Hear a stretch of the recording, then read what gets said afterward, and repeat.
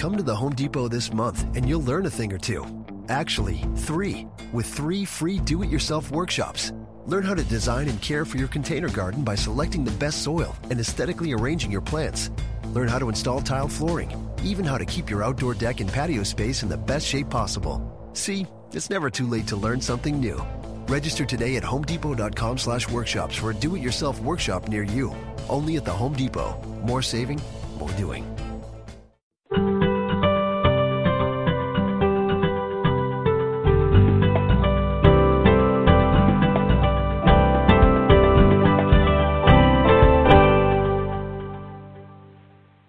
Welcome to Creating a Family. Talk about adoption and infertility. Today's show is International Adoption 101. Here's a sample of what you're going to hear. In recent years, it's become more toddler and older age children. As domestic adoption often grows in another country, we tend to see more children with special needs available for adoption than healthy children. So that's generally the kinds of children that are available, toddlers to older kids and children with special needs. This show is brought to you by Creating a Family. We are the National Adoption and Infertility Education and Support nonprofit. As you probably know, I'm Dawn Davenport. I am both your intrepid host as well as the director of Creating a Family. You can find us and all of our resources online at creatingafamily.org. This show is underwritten by the Jockey Being Family Foundation. Their mission is to strengthen adoptive families through post-adoption services. As their founder, Deborah Waller, says, one failed adoption is one too many. And I personally say amen to that. You could support their mission by buying a bear or a blanket at jockeybeingfamily.com. It's a great time of year to consider it. They would make wonderful Christmas presents for your kids, and you would be killing two birds at the same time, supporting a wonderful organization as well as getting your kids an adorable bear or a blanket. We thank them for their support. Today we're going to be talking about international adoption. This interview is intended to provide comprehensive information for people considering this type of adoption. We will be interviewing Rebecca Leeming. She is a licensed clinical social worker with 25 years working in adoption, including directing 5 different country programs. She has also taught parenting classes for adoptive parents, kinship parents, as well as foster parents. And maybe most important, she's an adoptive mom. Welcome, Rebecca. Thank you so much for talking with us today about international adoption. Thank you so much for having me, Dawn.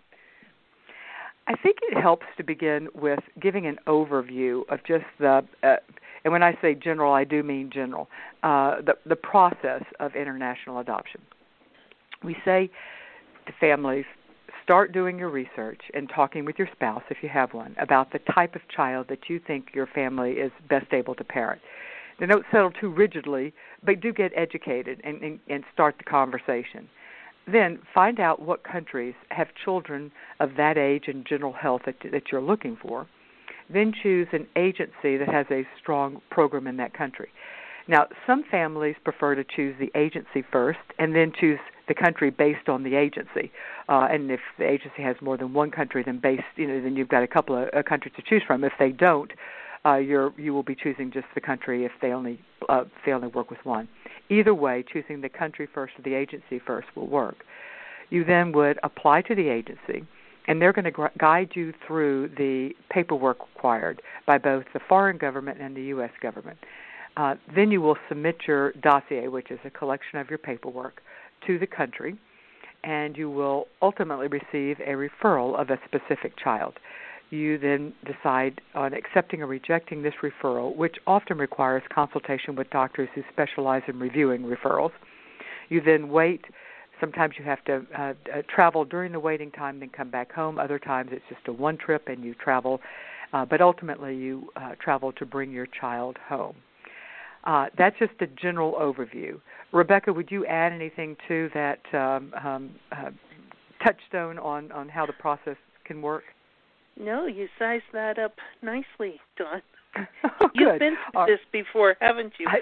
Yes, I have. In fact, let me mention, and I am truly not doing this as a sales pitch, way back in 2006, actually November or December, I guess, of 2006, I published a book, or actually I didn't, but Random House or Doubleday Broadway published a book that I wrote, The Complete Book of International Adoption, a step-by-step guide to finding your child. You do not need to go out and buy this book because it got a great review, a starred review from Library Journal. How about that for a humble brag, right?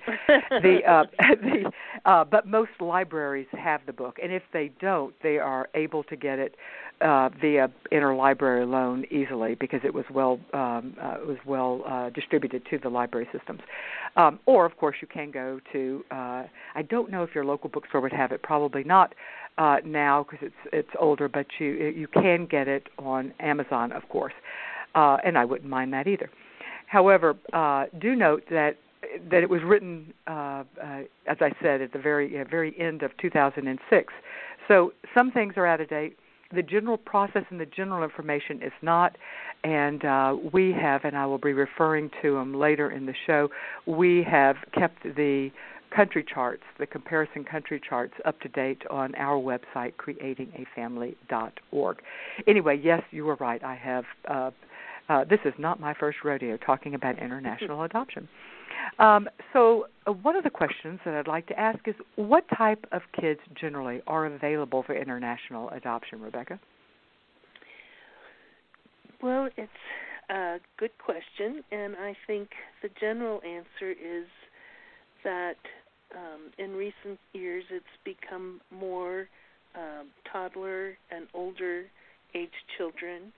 As domestic adoption often grows in another country, we tend to see more children with special needs available for adoption than healthy children.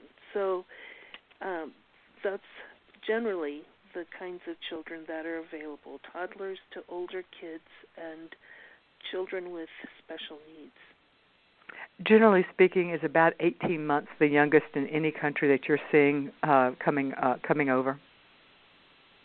Yes, I'm retired now, but I would say that's generally that it's become pretty difficult to have children much younger than that, due in part to the length of the process.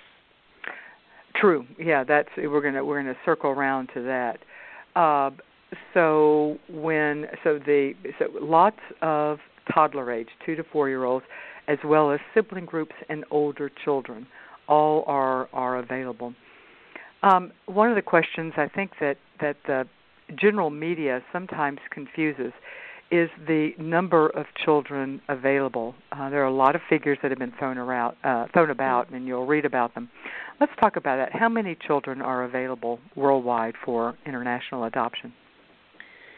Well, there are varying figures about that, Dawn, and I don't know that I've heard a recent figure, but UNICEF publishes information like that, and they are not, of course, all children that are available for adoption. Mm-hmm. There's a process within each country that determines if a child is truly without available parents and a true orphan in the sense that they have no other means of support, and that can be documented as well.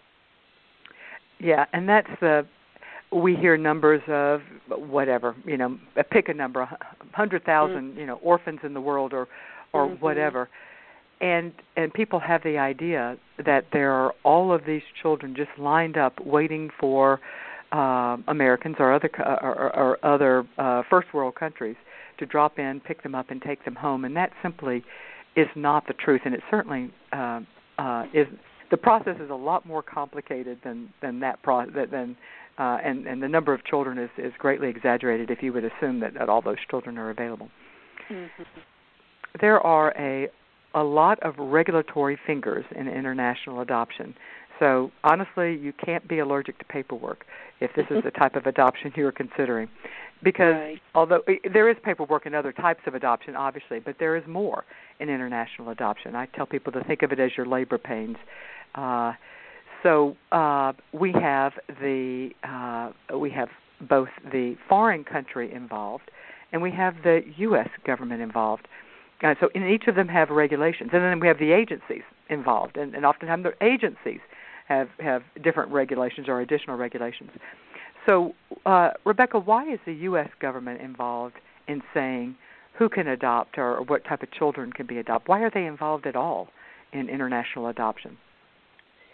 Well, they have become involved as a regulatory agency in approving agencies to be able to conduct international adoptions. They're also involved with the immigration of children from other countries to our country. So they come into the story at a couple of different places.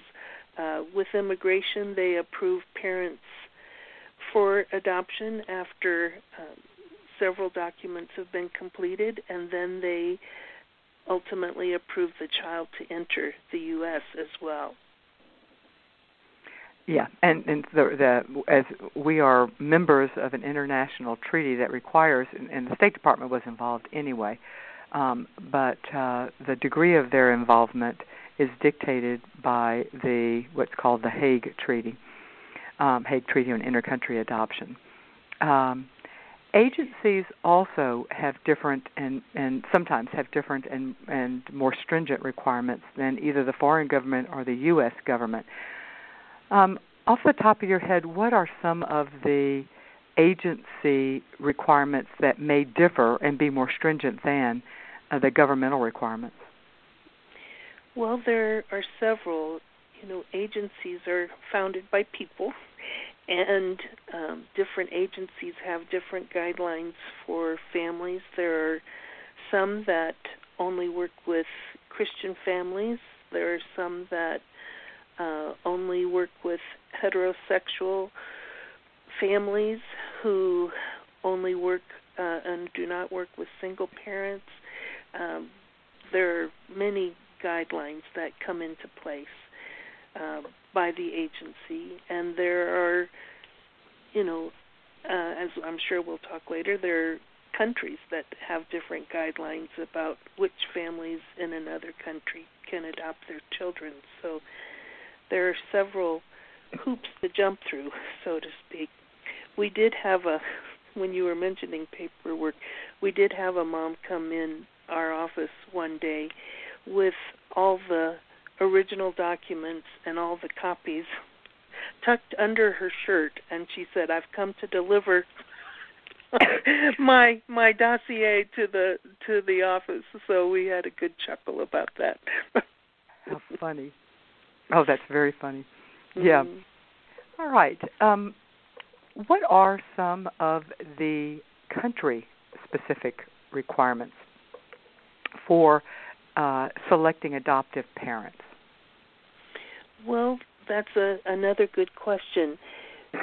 Some countries have different rules about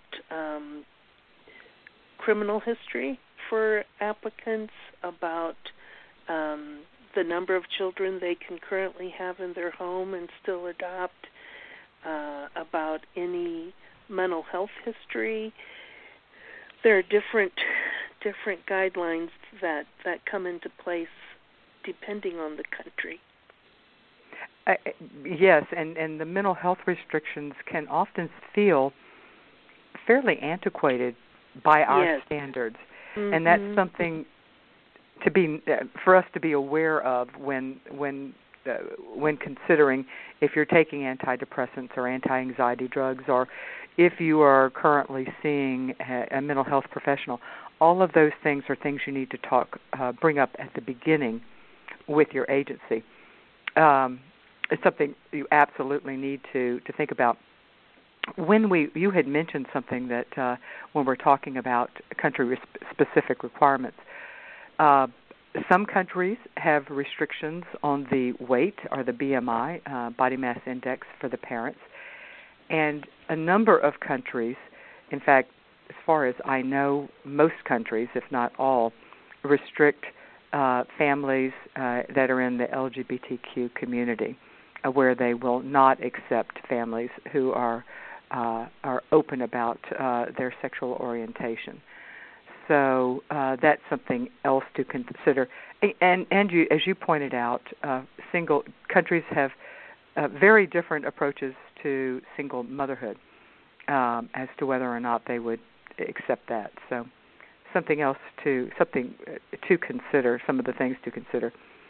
One of the things, just going back to touch on when you were talking about agency requirements, some of the other differences we see in agencies. Some agencies allow families to request a gender, some do not. So that's something else to think about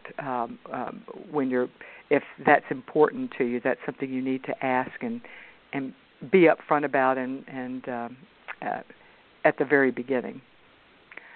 All right. You mentioned this at the beginning when we were talking about the type of kiddos that are available. Many international adoption programs now are considered special need adoption programs, meaning that the children may have needs that require a different type of parenting.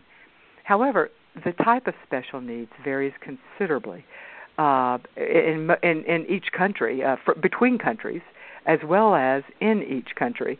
And it can vary from minor medical to correctable medical, such as cleft palate, club foot, to relatively minor non-correctable conditions, such as limb differences or visible birthmarks, all the way to significant correctable or non-correctable medical conditions.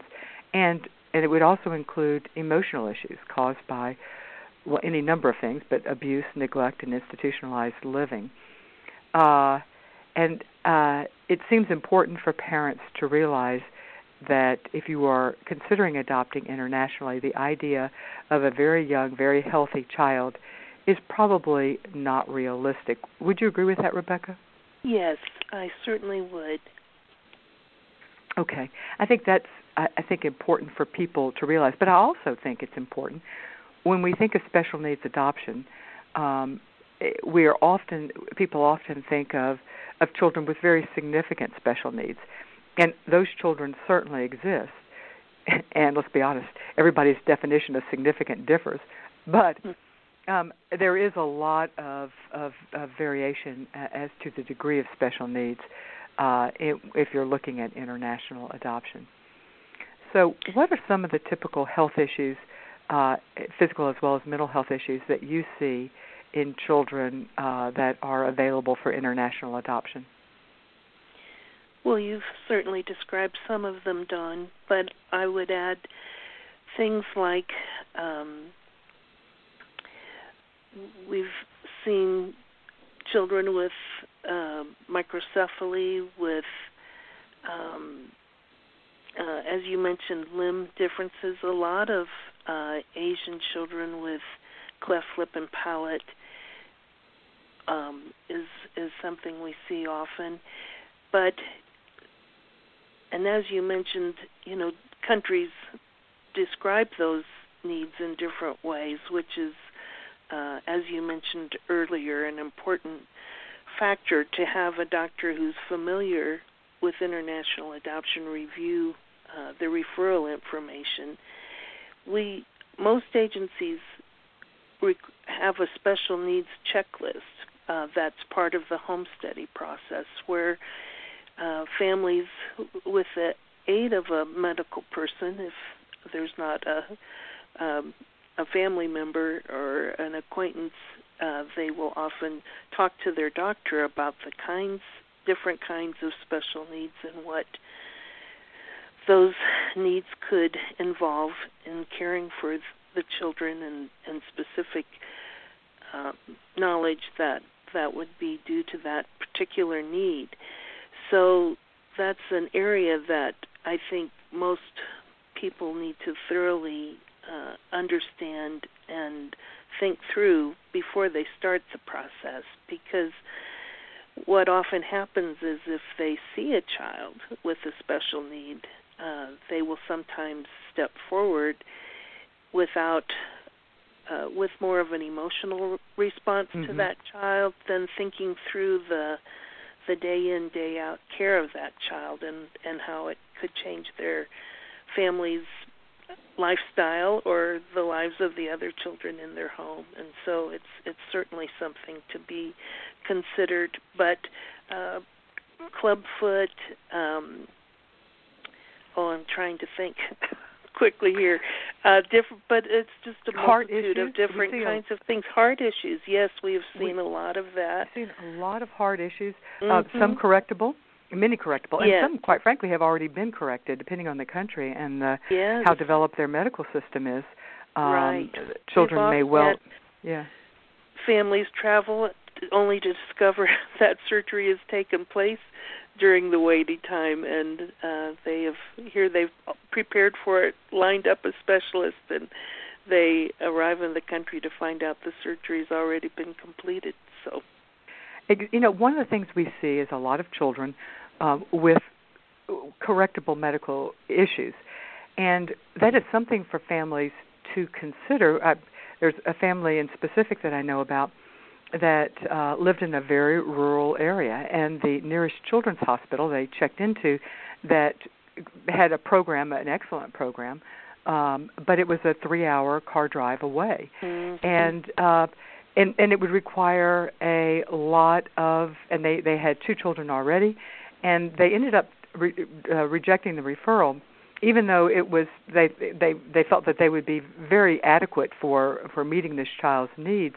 But just the day-to-day, both of them worked, and how would they, the number of doctor's appointments, and it wouldn't last terribly long. I mean, once the correction had taken place, but there's always the yearly checkups and things, and so that, that is something to consider.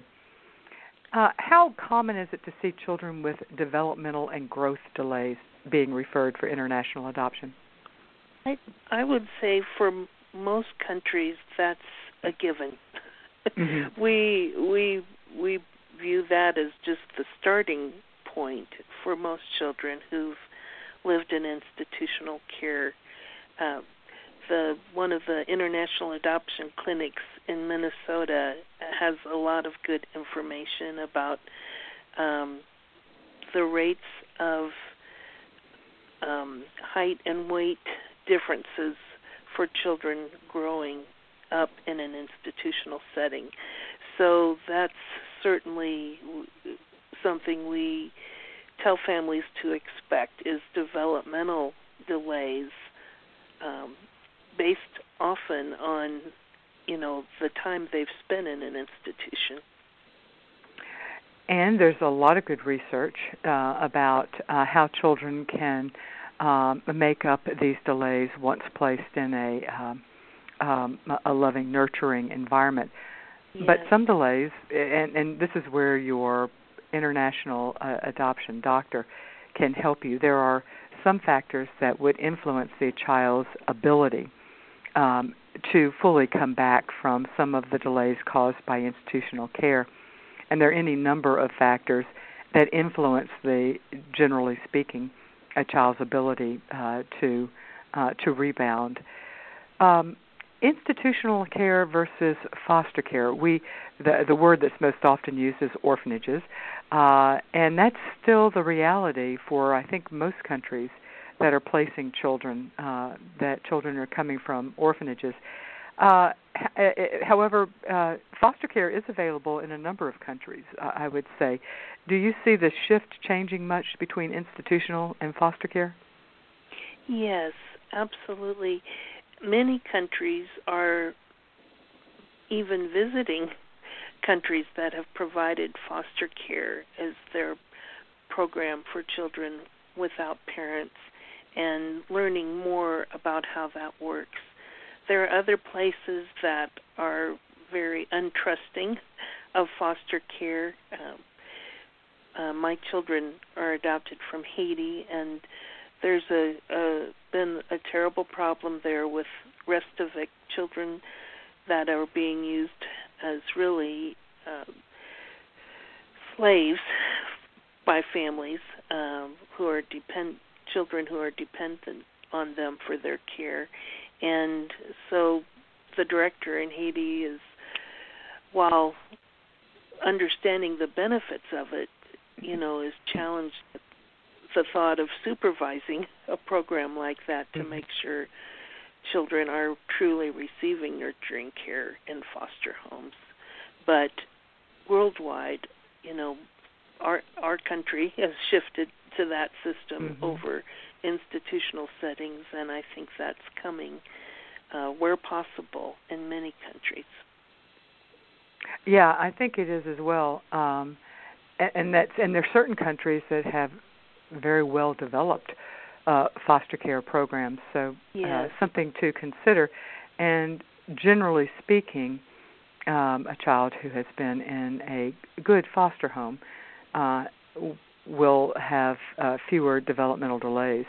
Obviously, there's a lot of factors involved, including the quality of the foster home as well as the underlying health of the child, but still something to consider. Some of the other health issues that we know that people are concerned about are prenatal exposures to, first of all, alcohol. What do you tell people about how much information you will have and how they can make a decision if they feel like parenting a child that is somewhere on the fetal alcohol spectrum disorder is not something they want to do? What type of advice would you give those families? Well, it's a great question, and again, where an international doc is a great advisor in this area, in reviewing the medical information available. The truth is that, many countries have children arrive anonymously on their doorsteps, and getting information about any drug or alcohol history from a birth parent is just not possible. So the only information available is the child, and the symptoms of fetal alcohol syndrome are sometimes physically apparent, but there are other countries that will report how much drinking was done and at what stage of the pregnancy. So you get very exact information because they interview the birth mother and and are able to provide abundant information about that. But it's certainly a risk that all parents take in adopting, and it's sometimes, I think, why families choose international adoption, because they think there's less likelihood of drug or alcohol abuse in another country than there is in our own. So it's an important issue to look into and to get some good information about. But of course, agencies share or should share all the information they have available on a child, and that just varies a great deal between countries. Yeah, it's and again, the book I was referring to, The Complete Book of International Adoption, I really took a deep dive into this, and it's really complex because, as you say, most countries, with the exception of really South Korea is the only one I know of where they're interviewing, they do a good job of interviewing expectant women or usually after birth moms about their alcohol use, but that's the exception and not the rule. So you have to look at things like the rate of alcoholism or alcohol consumption in a country, and things, and also the acceptance of women in drinking, because that can vary as well as in large countries. It can vary greatly depending on the region of the country. All of those are difficult decisions for parents but your international adoption medical specialist really is trained to try to help you sort through some of that, and keeps most that I have spoken with keep up to date with all of that data. Plus, they're reviewing a number of referrals coming from these countries. So that's you're not alone in trying to make. You're alone in making the decision, but you're not alone in trying to find all the information. Another question we get is often about some of the bloodborne diseases such as hepatitis B or HIV. Are you seeing as much hepatitis B? There was a time when there was a fair amount of where the children coming over had been exposed or were carriers, and some were actively had the disease. Is that as common now, or do you know?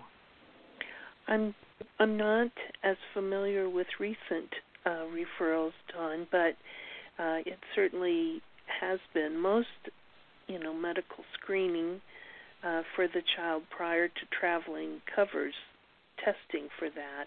Mm-hmm. But we've had some surprise cases. I think that's it's another thing in the list of risk factors that are possible. And some children, may have been recently exposed, after a referral is even accepted, and so that's always a possibility. We have always encouraged families to retest for all of those things upon arriving in the United States to make sure, that any needed treatment is provided.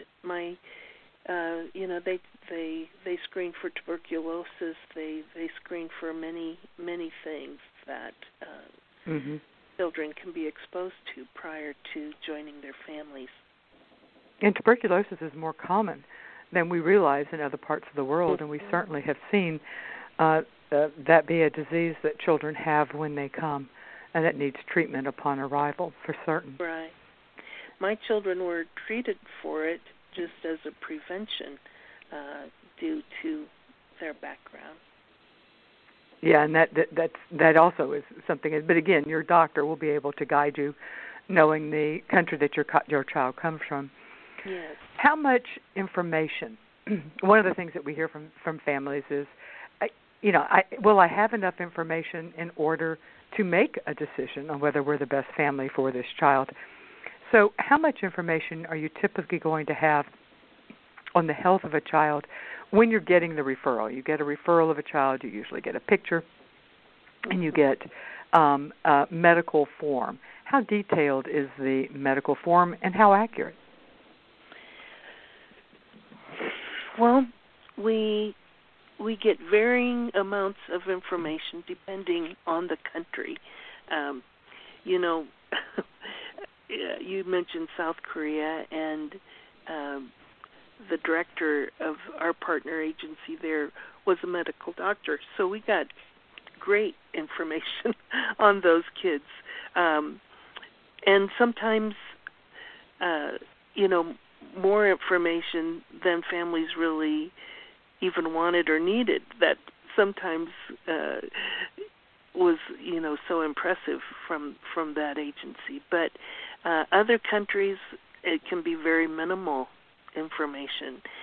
And we haven't seen a lot of inaccuracies over the years, I don't think, but there certainly have been some surprises. We've gotten children home from a noisy, loud orphanage to discover that they have a hearing impairment that no one had really picked up on. We've had other surprises, as I mentioned, with blood testing that had been done, but it would be, in my experience, less than 10% of our referrals have had inaccurate information, and it could have been accurate at the time of the test, but something could have developed between the test time and travel. Yeah, because these children, it's not static, and oftentimes the waiting time, and we'll talk about that in a minute, between referral and travel can be long enough that things could change. Yes. This interview is brought to you by Creating a Family. We are talking about International Adoption 101. We primarily keep in touch with our audience through our weekly e-newsletter. We let you know about the latest developments in adoption, as well as new resources that we're adding to our site each week. We'd love to have you sign up for the weekly newsletter. You can do that at the top right side of our website, creatingafamily.org. It's free, and it will just bring you additional information to help you along your decisions and your adoption journey. At the very beginning of our time together, Rebecca, I described a very general kind of overview process. But there is another way that people sometimes enter into international adoption, and that is through looking on waiting children sites. And waiting children are children who are that the agency has permission to, for lack of a better word, advertise, market, expose the public to.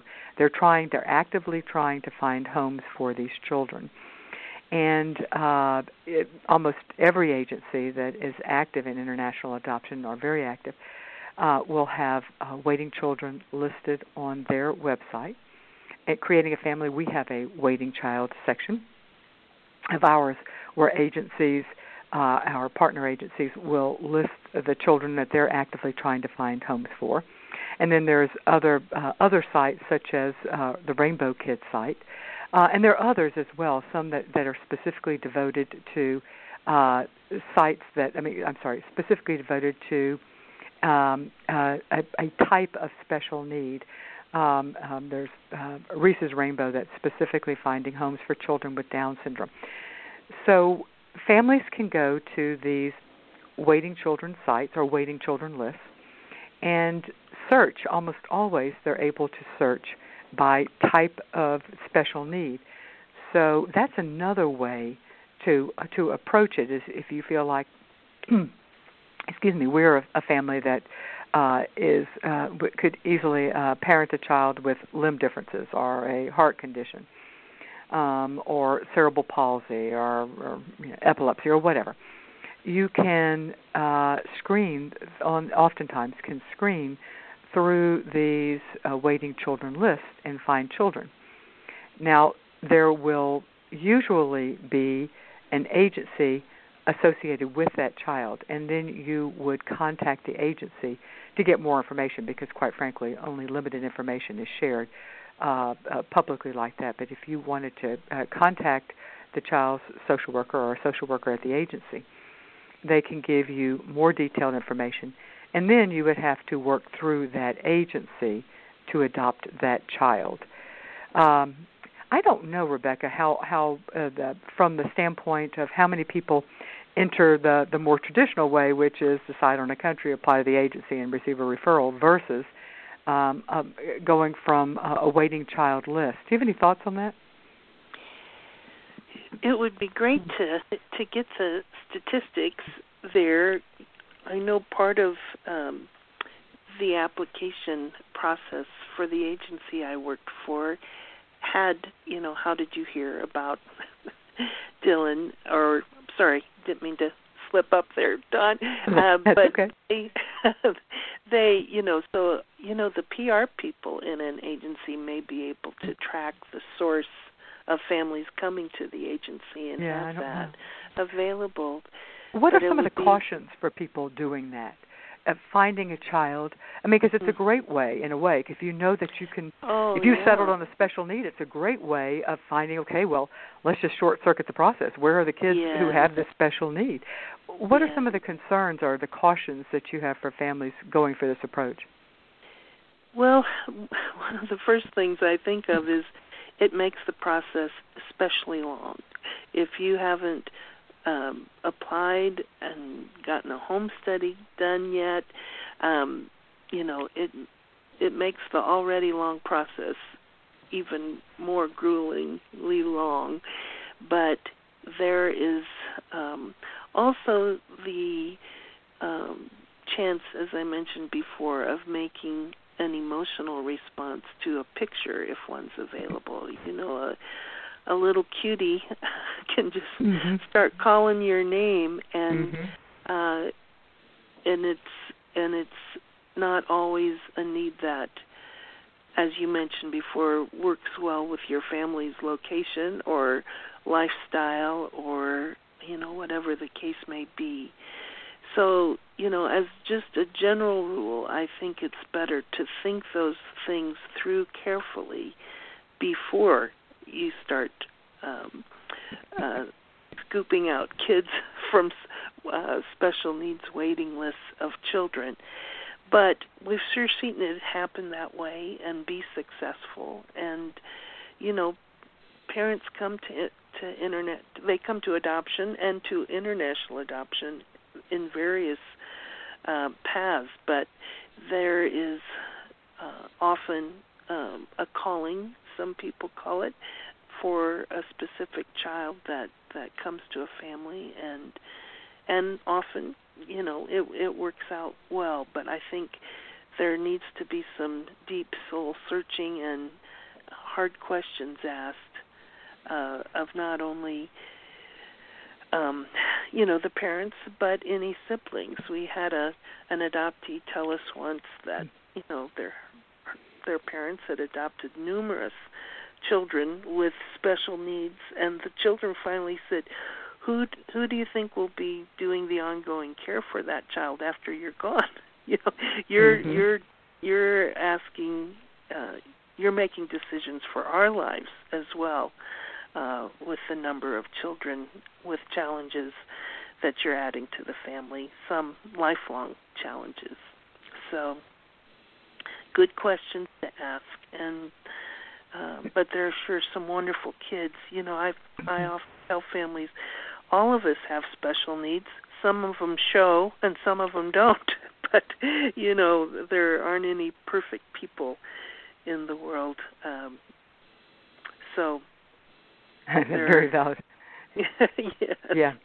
You know, we had a mom who had adopted a child who ended up having a significant emotional problem, and they later adopted a child with cerebral palsy. And the mom was a physical therapist, and she said, "Oh, CP, piece of cake. The other thing, that's what's eating our lunch." So I think across the board, people say that the emotional issues are far more challenging than the physical issues, because you adjust and your family adjusts and you get into your routine, and that's across the board. Is it possible for, if you've applied to an agency and so you've had an international home study, and then you go on to any of the sites and you find a child that's listed with a different agency, can you use your home study that you've already done to both save money and speed up the process? Most of the time you can. There have been exceptions to that.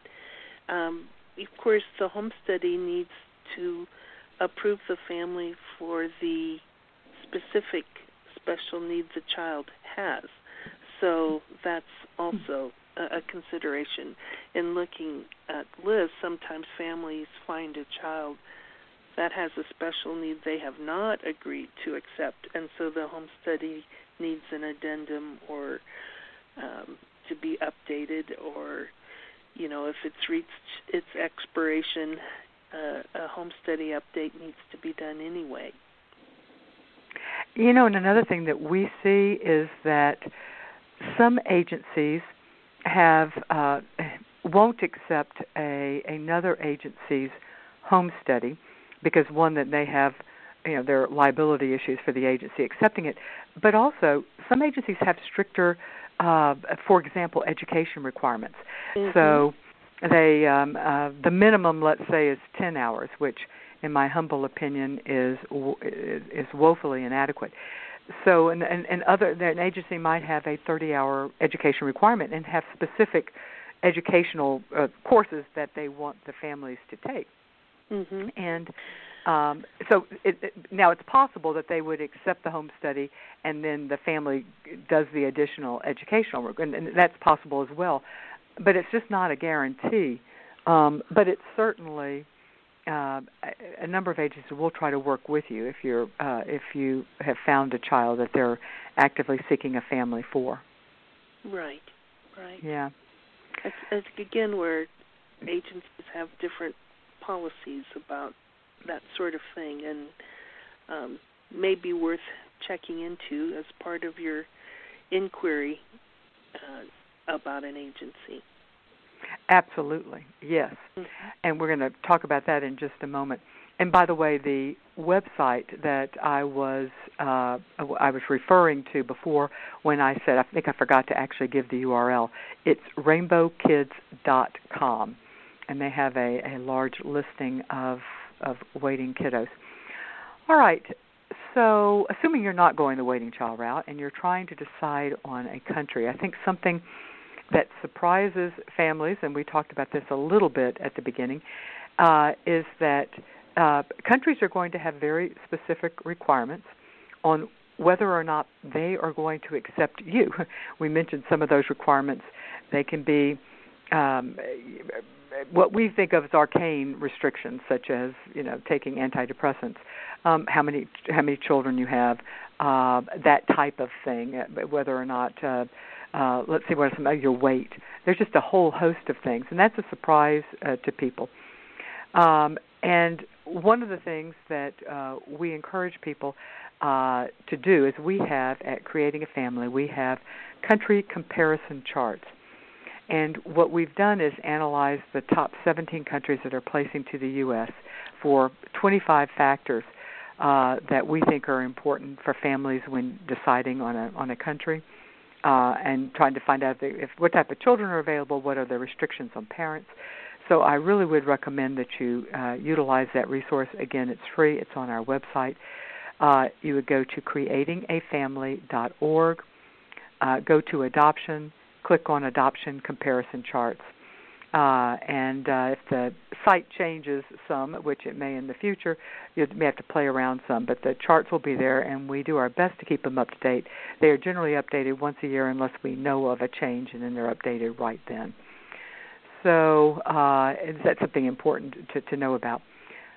A question that we have from people is it a risk? I think a lot of people are afraid of getting involved with a country and then having the country close down, and in fact, it is a risk, we tell people, although it seems to me generally people have a warning. Now, oftentimes people will ignore the warning, but that generally we do have a feel before a country is going to close down, and if that some families will know.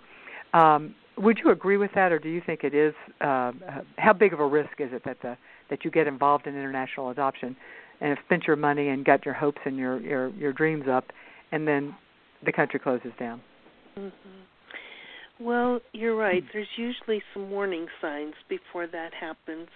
It's probably a good reason to choose an agency that's working in multiple countries, because often a family can be rerouted, mm-hmm. as it were, to a different program that they qualify for, without a great deal of interference in the process. If a family, I think it's unlikely that families who've accepted a referral are not allowed to complete their adoption. That's a little more rare. But if you have not received a referral and the country closes, then of course, other decisions need to be made. So that's sure something to keep an eye on, and we have families who start reading the news about the country they're working with a lot more regularly, when they start the adoption process with that country. But as you said, there's usually some warning if there's trouble. Exactly. And there are various ways that you can get information. kind of get a feel for a country's stability. One, your agency. Two, the State Department has a good website, or a good section of their website that deals with international adoption, and that website is adoption.state.gov, and you can go there as well to get country-specific information. And hang out in online support groups, or in person as well, support groups that are either general to adoption or specific to the country you are considering. And I can assure you the rumor mill is active. And so you'll get, sometimes you can debate on how you may be getting more information and more concern than is warranted, but that's another good source. And Facebook has a number of country-specific support groups. So if any country you're thinking of, it makes sense to join some of those groups, as well as I think it makes a lot of sense to join general adoption groups just to start getting educated about adoption. So I realize that many of you are probably at the very beginning stages, but this is a good time to start the education process. So I'll put in a plug for the Creating a Family online support group. It's very large, very active, well moderated, and I recommend it. And you can just type in the words Creating a Family in Facebook and it will pop up, or it's facebook.com/groups/creating a family. Either way you can get to it. So Rebecca, what should people look for when choosing an international adoption agency? You mentioned one thing is that something to at least consider is whether or not they have more than one country program, and if you're choosing a country that it doesn't have a very active and very stable program, that could be a problem. I mean, that could be something you really want to consider. What are some other things that people should think about when choosing an agency? Well, it's a good question, and I think there are even some sites that have a list of questions you should ask an agency when you're making that initial inquiry. Let me interrupt you. Yes, we are one of those that has that. In fact, we have a multimedia guide on choosing an adoption agency, and we've got an entire chapter of that guide is on international adoption. Excuse me. We have a very detailed list for questions to ask, and then we have charts for helping you compare costs, so you're making certain that you know what is being included, so you're comparing apples to apples. So, excuse me. So ours is the Creating a Family Multimedia Guide on Choosing an Adoption Agency, and you can get it on our site, creatingafamily.org. Hover over the word resources and click on eGuides, and it will take you right there. I'm sorry, I interrupted you, Rebecca. So, yes, there are a lot of questions that we have a long list of questions for you to customize to ask. So go ahead, though. What are some other things?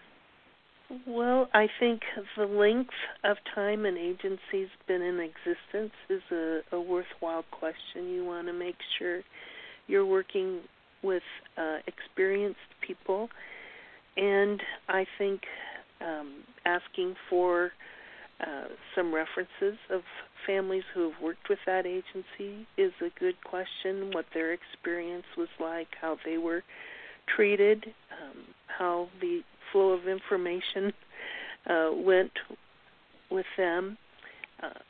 I think asking the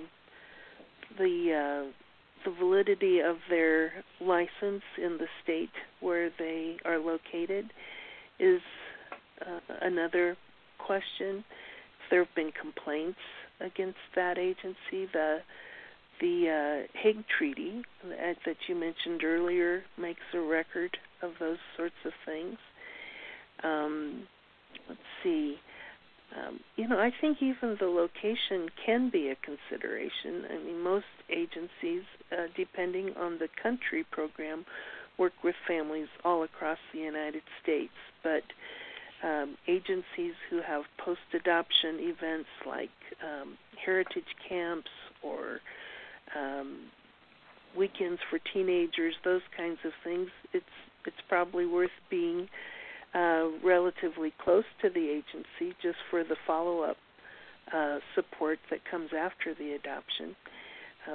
Our agency did groups for teens and different kinds of things that made being in our area a little more advantageous. But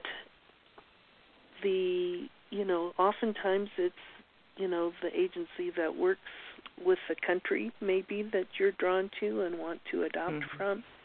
That can certainly be a big factor in choosing one. One of the things that we encourage people to think about is how long the agency has been working in that country, the stability of the program.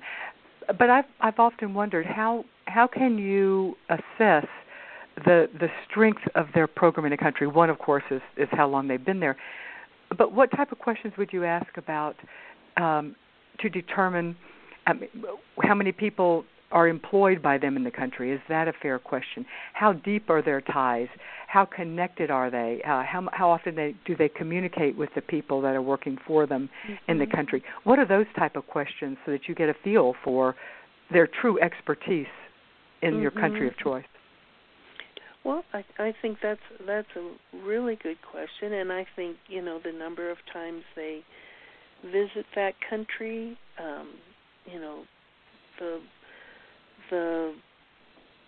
or the people from that country come to visit them, those kinds of questions can often elicit the strength of a relationship between people.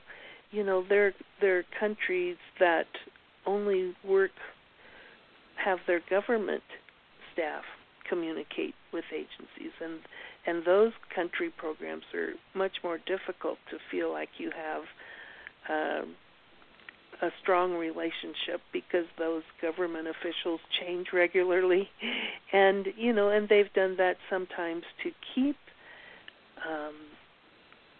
the possibility of a close relationship at bay in defense of ethical adoptions, unbiased treatment of all agencies, that sort of thing.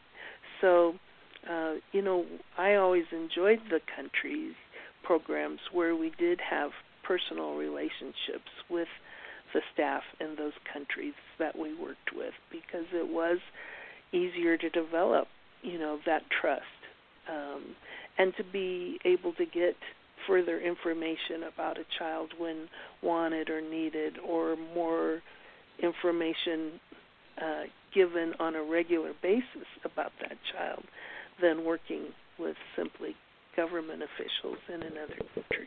So those kinds of relationships do vary, and changes happen with staff at an agency or staff in another country, and then a new relationship is forged. But the strength of that relationship is definitely a good thing to ask about, Don. I think that's good insight that you're providing to families to encourage them to make those inquiries. And the only way to know is to really just ask the question. Well, and then a question that we get a lot, and everyone who is considering adopting of any sort ask is, how much does it cost to adopt internationally? A lot. I hate that it does. Much of it is, directed toward actual services such as, traveling. You mentioned some countries require one trip, some 2 trips, and international travel is not expensive, or staying in another country for specific lengths of time is not always inexpensive. But the paperwork, the processing of the paperwork has several steps that involve fees. The agency has a fee to provide personnel and services to families. The country, the sending country, often have fees that are used to provide the care for that child, but also many of the other children in an institutional setting. So there are a lot of expenses involved, and sadly, the expenses, as the cost of almost all other things continues to rise. So it is an expensive undertaking, and it makes me sad that many great families who would adopt and be great parents are simply just not able to afford it. Thankfully, there are a lot of grant programs out there that assist families with the cost. We've had families, churches help them with the cost of adopting, and there's a tax credit that helps after it's all over with, and you don't need the money as much. But it's a you can recovery. Use it to pay back. Yeah, right. We've Upwards had of $13,000 for sure. Do home equity loans. I'm not sure that's always the best thing to do, but families have done that to come up with the expenses. They are spread out over a length of sometimes 2 or 3 years, which helps as well, but you don't usually pay for the service until it's rendered. But there are definitely a multitude of fees, and it's not an inexpensive undertaking by any means. And Rebecca mentioned grants. We have a list of grants. Sometimes agencies will have a specific grant for a child they're looking for. But other than that, we have a list of granting entities on our website. We have go to creatingafamily.org, hover over adoption, click on adoption, either one. Go to A to Z resource guide, and we have a section on grants and loans. We also have a very large section on the adoption tax credit. We do an annual show where people submit, and we have 2 of the leading experts on the credit. And so as long as that is available, you can submit your questions to our annual show or look at our Q&A page. So all of those things are available to help defray the cost. And obviously the costs are continuing to rise, partly because of the travel requirements. Cost of travel is not going down. Also, we're seeing that countries are requiring more travel, or many countries are, not all. So you can expect to pay certainly upwards of $30,000. I would recommend that you go to, again, the country comparison charts that I mentioned before on our website, creatingafamily.org, and we have the costs broken out by country for the top 17 countries, or it doesn't matter, top X number of countries that are placing in the United States. Bottom line is, as Rebecca says, it costs a lot. So the next $64 million question, pardon the pun, is how long does it take to adopt a child internationally? The process, again, varies country by country, but I would estimate a general timeline of a minimum of 1 year and more likely 2 and up to 3. So that's where sometimes families who've identified a child for adoption, that process can go more quickly because they're not waiting for the referral of a child. That waiting time is subtracted from the process. So depending on the kind of child you want to adopt, the time frame can change as well. Oh, we're getting some static on the line here. I think that I think your advice is well taken. That quite frankly, you can. It's possible to adopt in about a year, and that's particularly if you're adopting a child. If you're open to a lot of different special needs, but it's probably safer to expect the whole process to take closer to 2 years. Thank you so much, Rebecca Leeming, for talking with us today about everything you ever wanted to know about international adoption but were afraid to ask. We truly appreciate your expertise and your advice to those who are beginning this process. Well, it was a pleasure, and I'm sorry if that static is coming from my end, Dawn. Who knows at this point? Yeah, that's fine. All right. Well, thank you again for the privilege. Thank you. Let me take a moment to thank some of our partners who allow us to bring you this show. Everything that we do here at Creating a Family is brought to you by the support from the agencies and organizations that believe in our mission of providing unbiased, accurate information to pre- and post-adoptive families. Some of our partners include Children's House International. They are a nonprofit, Hague-accredited international adoption agency with programs in 13 countries. They provide full services, including home studies in the states of Florida, Louisiana, Massachusetts, Texas, Utah, and Washington State. And they place children with any U.S.-approved family worldwide. And we also have Spence Chapin. They are a licensed and accredited nonprofit organization in the New York City metro area that has been offering adoption services for more than 100 years. Their robust post-adoption services provide birth parents, adoptive parents, and adoptees a supportive community and a connection to professionals who understand the unique aspects of adoption. And for those of you who are approaching the end of year, if you have benefited from this show in any way, do us a favor. Please donate. We exist.